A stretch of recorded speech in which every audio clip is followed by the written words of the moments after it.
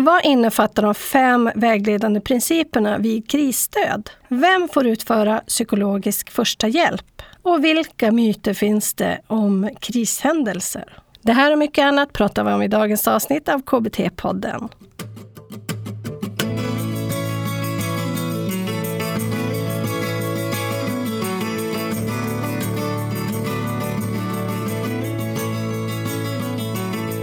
Välkommen till KBT-podden. Den här podden vänder sig till dig som jobbar som hjälpare på något sätt och behandlare i kognitiv beteendeterapi.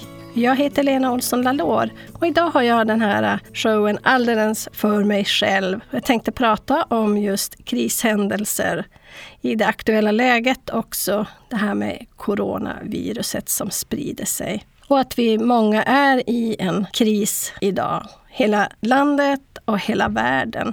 Och vi jobbar ju hemma. Jag jobbar hemma, så jag som pendlar blir det mer tid över. Och bland annat så har jag läst igenom den här boken om krisstöd vid olyckor, katastrofer och svåra händelser, om att öka motståndskraften. Och de lyfter fram de här 5 vägledande principerna som egentligen ursprungligen kommer då från den här psykologiska första hjälpen. Och jag länkar både till boken och också en sammanfattning som är översatt till svenska. Och det här kan du då ladda ner på www.blienbattrebehandlare.se/140. Och där hittar du också våra show notes med sammanfattning och hållplatser och så för podden. Och det här med kriser är ju lite olika hur det kan se ut. Det kan vara en olycka eller det kan vara som det här med smittspridningen, att det är en långdragen kris där det går upp och ner hela tiden och vi vet inte riktigt hur länge det ska hålla på. De här 5 vägledande principerna kan man använda då i det akuta skedet. Och det är ju bara det att olika personer hamnar i krisen vid olika tillfällen. Så en del får faktiskt smittan nu och kanske i kris av den anledningen. En del har någon nära kär som har dött och är i kris av den anledningen. En del inom vården som jobbar är i kris av den anledningen för att de ska ta svåra beslut och hamnar i moralstress. Det kan vara företagare som hamnar i kris för att de behöver lägga ner sitt företag. Ja, ni ser, det finns många anledningar i alla fall till att krisstöd behövs, och vi behövs på väldigt många olika plan, vi som jobbar som hjälpare. Själv började min egen karriär på Lifeline när jag bodde i Australien, som är en nationell krislinje via telefon, där man då kunde ringa in vid olika kriser. Och det kunde vara kriser som att det brann förstås, vi hade många bränder i Australien, men varvat med det var det också då översvämning, så att på ena sidan brann och på andra sidan så var det översvämningar. Det kunde vara kriser som självmordstankar förstås, det kunde vara att man hade fått en diagnos, obotlig diagnos. Det kunde också handla om att men nu är det 8:e gången vi får lus i familjen och man har inte råd att köpa kemikalier för att få bort det här. Och hur gör man då när det aldrig försvinner? Jag är ensamstående och jobbar. Så det kan finnas många saker. Och just när jag jobbade på Lifeline, då jobbade vi mycket med motiverande samtal för att komma åt det här helt enkelt. För att få dem att se sina egna lösningar på saker och ting. Och ni kommer också se när vi går igenom de här 5 vägledande principerna att få folk att känna att de har kontroll, tilltro till sin egen förmåga. Någonting går att påverka. Jag får tillbaka min egen kompetens och autonomi. Är en väldigt stor del av krisarbetet att hantera det här. Sen finns det andra saker också givetvis som vi kommer att kika på.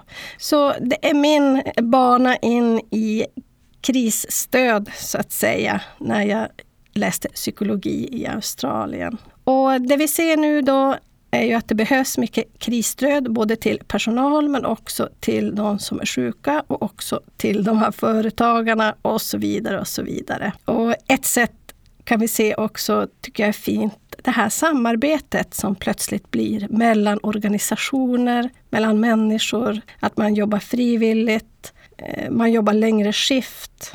Och i Sunderby sjukhus här uppe i Luleå så ser vi att militären har ställt upp ett tält utanför vuxenpsykiatrin så att de ska screenas för corona innan de då får komma in på psykiatrin. Så det finns olika sätt man stödjer samhället och vi som bor i samhället genom den här krisen. Summan av kardemumman är väl att vi alla behövs på väldigt många olika plan i samhället genom den här krisen, och vi får stötta varandra i det.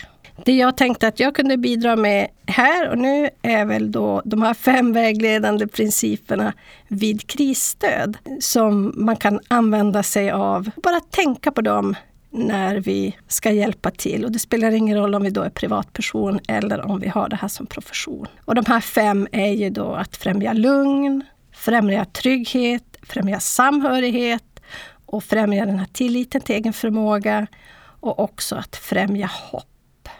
Så lugn, trygghet, samhörighet, tillit till sin förmåga och hopp. Det är vad vi behöver ge andra och kanske också till oss själva i den här tiden av oro. Och nu till avsnittet. Mycket nöje.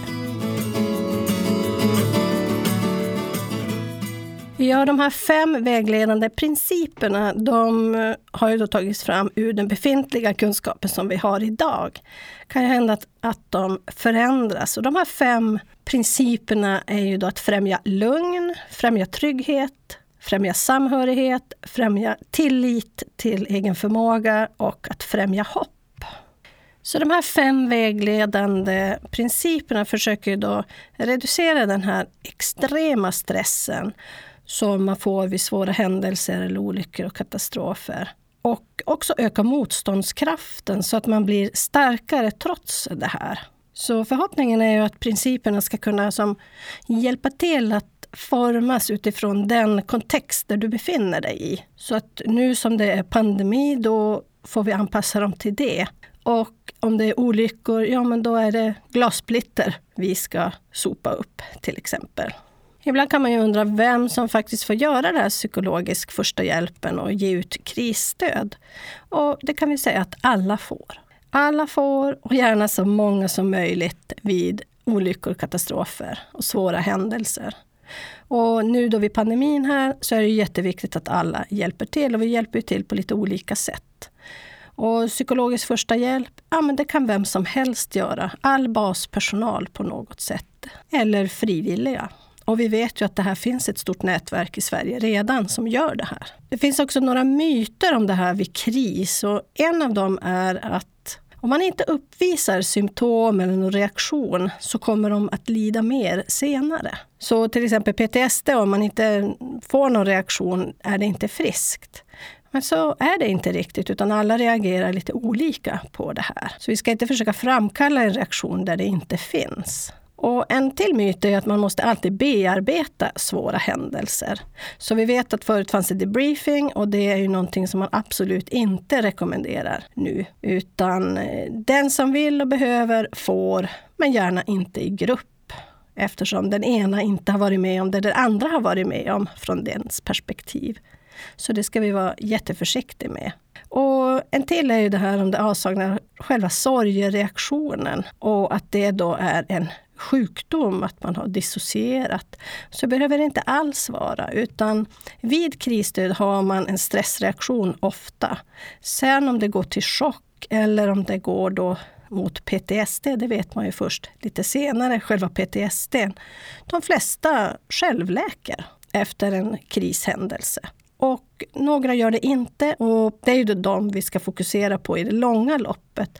Men just vid olyckan, då är det de här 5 vägledande principerna som alla egentligen behöver olika mycket av. Det enda vi kan göra är att finnas där och ha dem som våra principer att ge. Om vi då tittar på första, som är att främja lugn. Och då vet vi att det är helt normalt att reagera starkt vid svåra händelser. Och de flesta självläker efter några dagar eller några veckor efter en sån här händelse. Den här självläkande processen inträffar för de flesta. Om vi då tar den här själva krishändelsen så vet vi att stressen kommer från autonoma nervsystemet. Vi har som 2 sidor av nervsystemet, en som larmar och en som lugnar. Och själva krishändelsen förstås larmar ju då så att systemet ska hjälpa dig att kämpa eller fly. Och det vi försöker då i den här principen är att hitta lugnet igen. Att komma åt parasympaticus som lugnar systemet. Och det här nervsystemet finns ju då från urminnes tider, från evolutionen har den hjälpt oss. Och det finns kvar och vi behöver ju verkligen den för att klara oss. Vi ska kunna hoppa åt sidan när vi märker att en bil håller på att köra över oss. Eller vi ska ta oss ifrån olycksplatser och hjälpa oss därifrån. Eller vi ska slåss om någon försöker råna oss eller fly, vilket då är lämpligast. Ofta flyr vi först för att sen kämpa emot om vi inte kan fly. Och vi kan ju då se här att ångest, svår gråt eller apati och ibland kan de också dissociera. Och det här är ju då olika grader av den här stressreaktionen och helt normala. Men för dig blir det viktigt att se de här tecknena. Att här har de kommit upp i larmande sympatiska nervsystemet. Och din uppgift blir då att lugna. För att om det inte återgår då finns det ju risk för PTSD. Så att vi behöver verkligen hitta det här lugnet så att det inte fortsätter larma trots att krisen är över. Och då kan vi ju se här om det är en kris som är väldigt långvarig. Vad som händer då med själva kris- och stresssystemet. Så om du vill då främja lugn, då kan du göra kanske någon av de här sakerna. Du kan reducera det som orsakar stress, alltså ta dem från den kontexten där de är eller från den situationen. Så att du som begränsar de här skrämmande intrycken som finns. Skärma av dem. Inte skärma av så att de inte är med utan ta dem därifrån. Om berättandet verkar oroa dem, att de pratar om den här och det fortfarande gör dem mer orolig, då försöker vi att tysta ner så att säga, bryta den aktiviteten. Se till att de får vara tillsammans med närstående. De kanske behöver smärtlindring, de kanske har ont. Och sen är det ju viktigt det här med att ge information om vad som görs åt situationen just nu. Sen är det också att komma i kontakt med parasympaticus, det vill säga kanske göra en långsam andning med någon för att direkt komma ner i puls. Och vi rekommenderar absolut inte benzo eftersom det gör bara en väldigt, väldigt kortsiktig lindring men kan förvärra på lång sikt. Så det håller vi oss ifrån. Nummer 2 är ju då att främja trygghet. Och vi nämnde det här lite tidigare, men det handlar då alltså om att sätta den drabbade i säkerhet till en säker plats, alltså byta miljö. Det kan vara på själva platsen eller så behöver de bli förflyttade. Det kan bara vara så att vid en bilolycka så sopar man ihop glassplitter eller man för dem åt sidan eller man sätter dem i en annan bil. Eller man får sitta i ett eget väntrum för att minimera risken. Kanske då tillsammans med någon som man slipper sitta ensam. Så det här med att sätta sig i säkerhet kan ju också vara att man tar sig ifrån några våldsamma personer. Ja, det kan vara i princip vad som helst. Du behöver bara läsa tidningen så ser du vad en katastrof eller svår händelse kan vara för olika personer. Och allt för att sätta dem i säkerhet då, eller göra platsen trygg så att de inte kan fortsätta bli larmade i nervsystemet så att säga. Så om de befinner sig kvar på platsen så finns det ju större risk att nervsystemet larmas igen. Det vill säga man får den här stresspåslaget. Och i det här akuta skedet så larmas det ju väldigt lätt, det är lätt tänt. Så om det hela tiden larmas igen och igen så får man ju inte den här känslan av trygghet. Så det här är en viktig del. Ta dem åt sidan, samla ihop glas, ge dem någonting att skyla sig med, ge dem en handduk, en filt eller någonting som gör att de är mer trygga. Och det här behöver inte vara just att de ska någon helt annanstans utan varje liten del och varje liten grad av ökad säkerhet gör att den här personen blir lugnare. Och finns det absolut inget annat sätt att sätta den här personen i trygghet eller säkerhet och byta plats och så är information den bästa saken att göra. Att berätta löpande vad som görs. Så om du vill främja den här tryggheten så kan du göra så här. Hjälp den drabbade till en så säker plats som möjligt, även om det bara är att gå åt sidan. Förflytta dem till någon annanstans.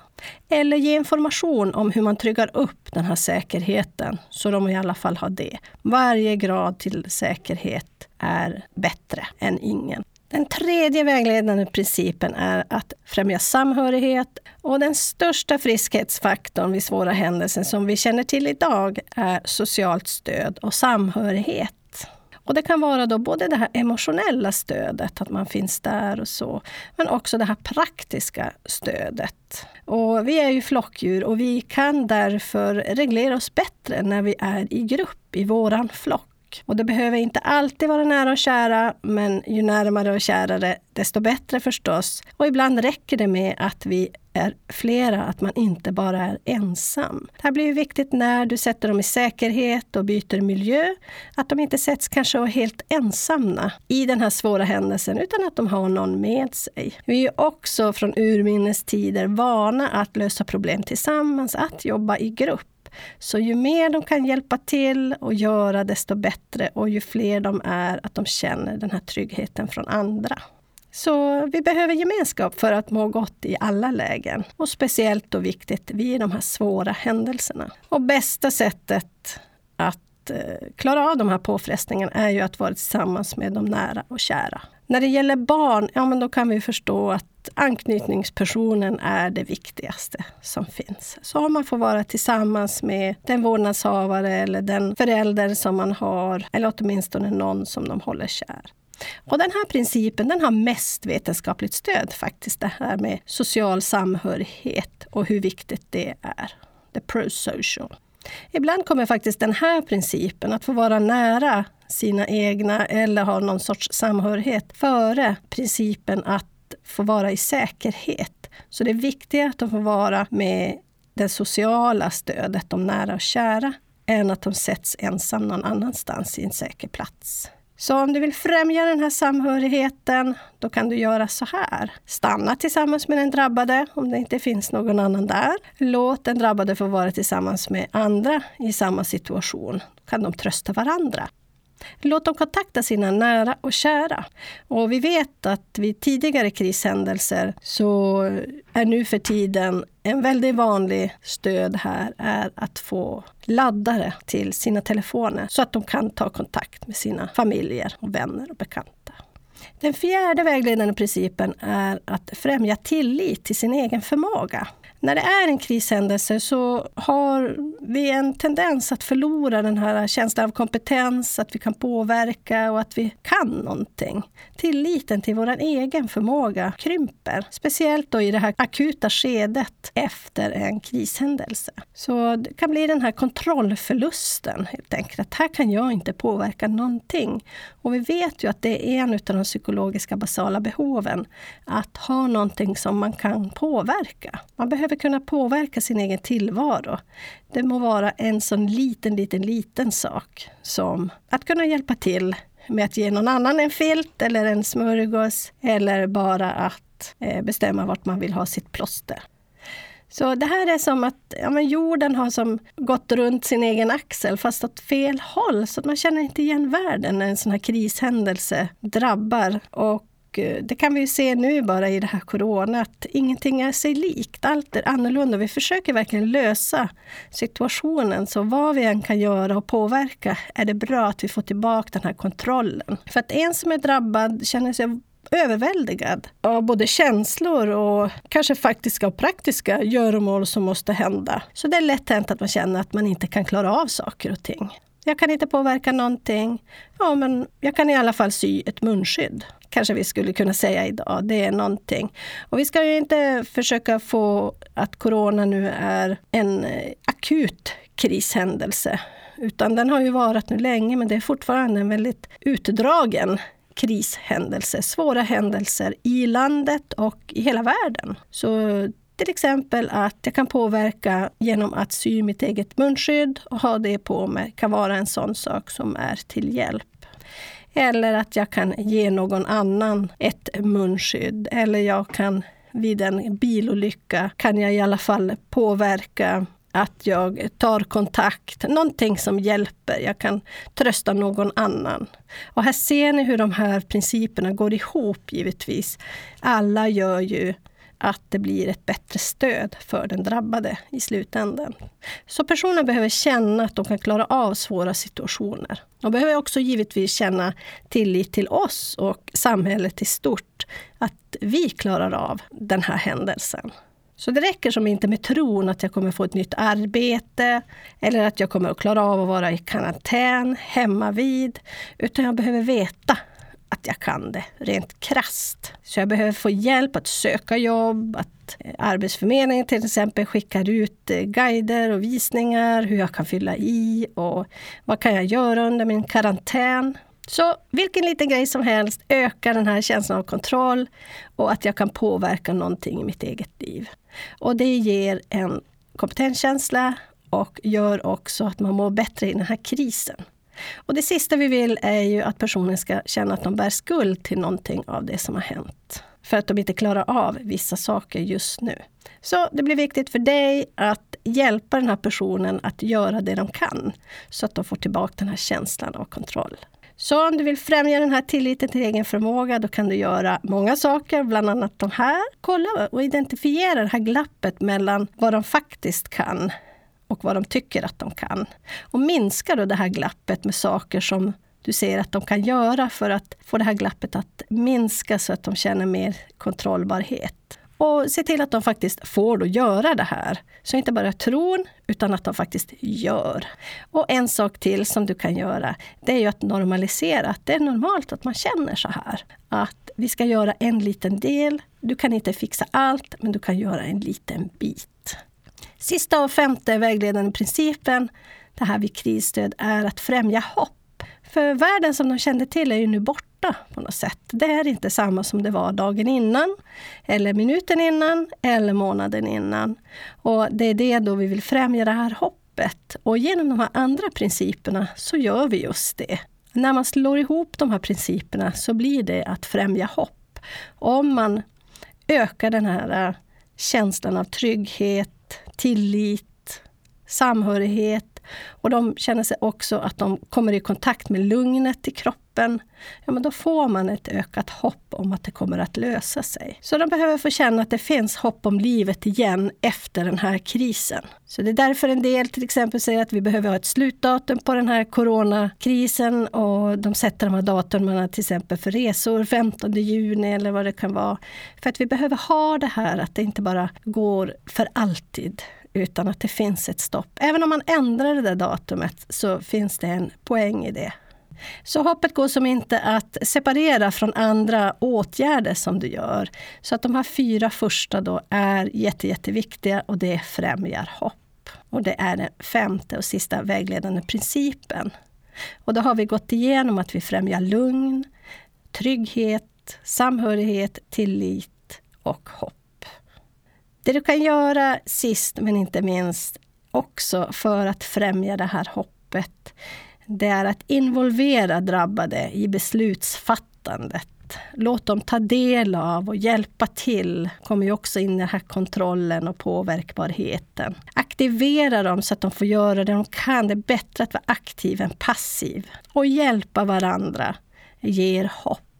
Och kom ihåg att jag sa alla får göra krisstöd, alla får hjälpa till. Ju fler, desto bättre.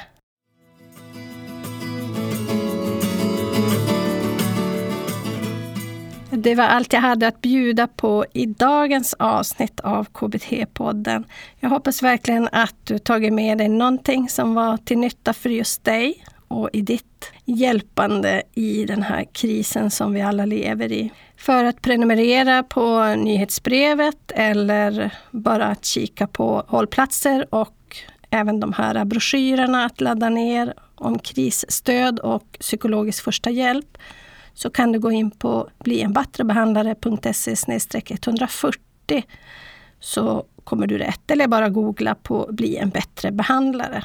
Nästa vecka blir det ju då påsk, och jag tänkte att vi skulle bjuda på några extra många korta avsnitt av tidigare avsnitt, men vi har plockat ut vissa frågor som jag tycker är av intresse. Så håll utkik för dem under påsken.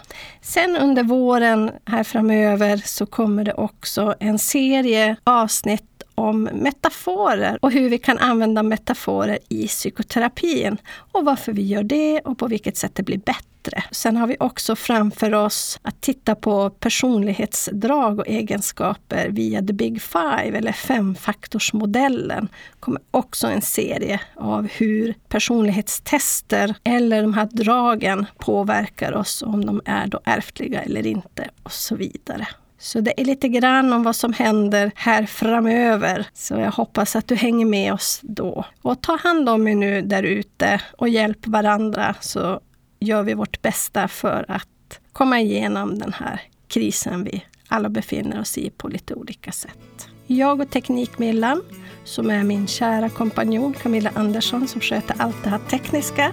Tackar henne också. Hoppas på att vi hörs på återhörande. Hej så länge.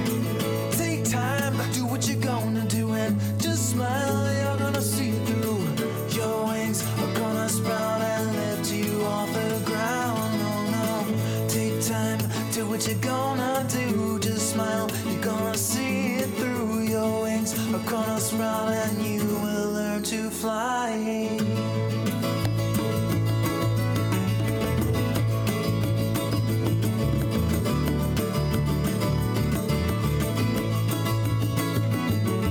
All the other children used to laugh at her. They say your head is in the clouds, and when you come back to earth, the men in the white coats, they will all be waiting for you. Katie knew that there was something they didn't see, and she climbed up to the top of the sycamore tree and said, "Look out, world, I am gonna fly away." She stood so tall and with all her might she took a flying leap of an astonishing height. A wind blew through and it carried her high, and Katie knew that she was just beginning to fly. Well, take time, do what you're gonna do, and just smile, you're gonna see it through. Your wings are gonna sprout and lift you off the ground. Oh no, take time, do what you're gonna do. Just smile, you're gonna see it through. Your wings are gonna sprout and you will learn to fly.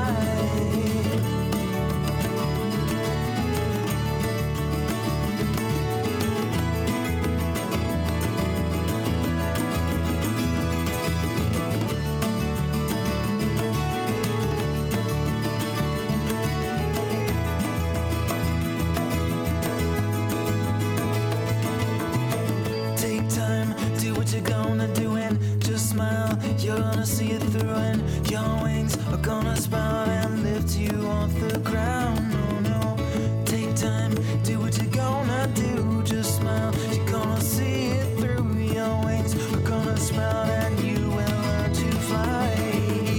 Well, take time, do what you're gonna do, and just smile, you're gonna see it through. Your wings are gonna sprout and lift you off the ground. Take time, do what you're gonna do. Just smile, you're gonna see it through. Your wings are gonna sprout and you will learn to fly.